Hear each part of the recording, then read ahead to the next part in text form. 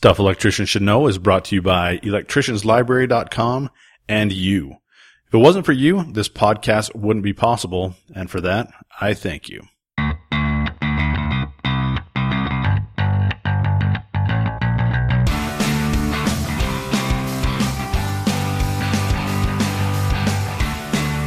Welcome to Stuff Electricians Should Know, where I bring you bite-sized bits of useful information, usually in the form of an answer to a question that every electrician should know. So today's question is, what's the difference between a damp location and a wet location? This question come up. I was helping a guy with some light fixtures the other day, and we noticed on the spec sheet that they were rated for damp location, but we were looking for something rated for wet location. So I thought, hey, this will be a great subject to share with you, and to kind of give you a little bit of direction where you might find a little bit of this in the NEC. So let's go over definition just real quick. What about a damp location? So a damp location is an exterior or interior location, so inside or outside, that is normally or periodically subject to condensation of moisture in, on, or adjacent to the electrical components. So an location inside or outside that occasionally will have some condensation inside it. Okay.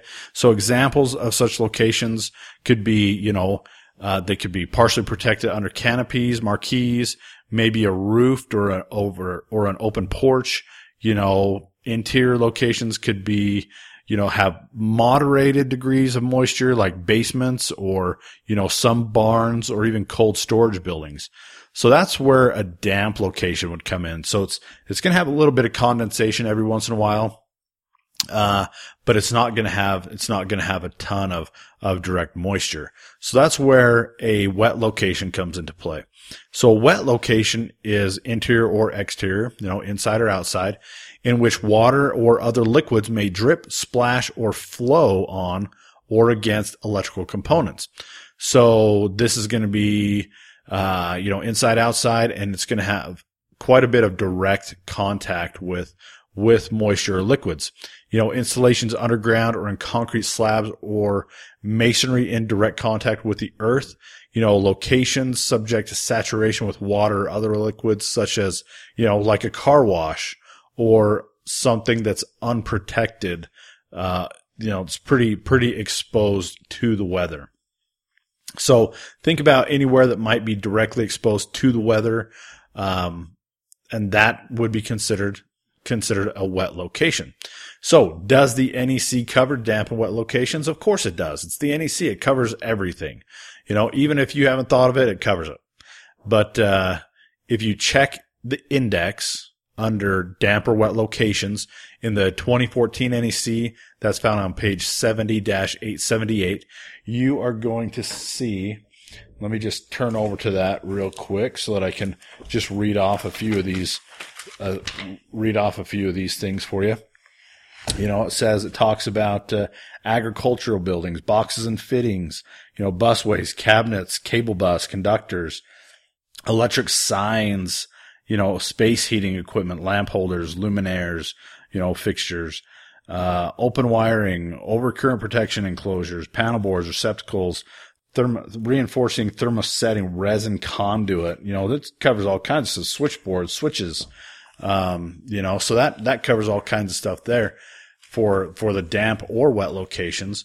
But if you go specifically to wet locations on page 70-909, in the 2014 NEC, you're going to see, a lot of the same things, cable bus, conductors, EMT, electric signs, enameled equipment, GFCIs, gutters, healthcare facilities, IMC, lamp holders, luminaires again, mounting equipment, non-metallic wireways and raceways, above grade locations, exterior surface, RV parks, and underground locations. So you can see that the NEC pretty much has damp and wet locations covered. And so if you just hop back in there to the index, you can go and you can check out all these places that the NEC is going to address the damp or the wet locations. So Thanks again for listening to Stuff Electricians Should Know. I can't tell you enough, really and truly, how much it means to me to know that, there's so many of you out there that are listening and hopefully gleaning info that is useful. I just want to tell you, we actually broke the 10,000 total download mark for this podcast, and it's continued to grow, and it's because of you. And I really love that and appreciate that. So thank you again for tuning in to Stuff Electricians Should Know. And until next time, stay grounded. Stuff Electricians Should Know is compiled and produced by me, John Workman, and a big thanks to bensound.com for the music.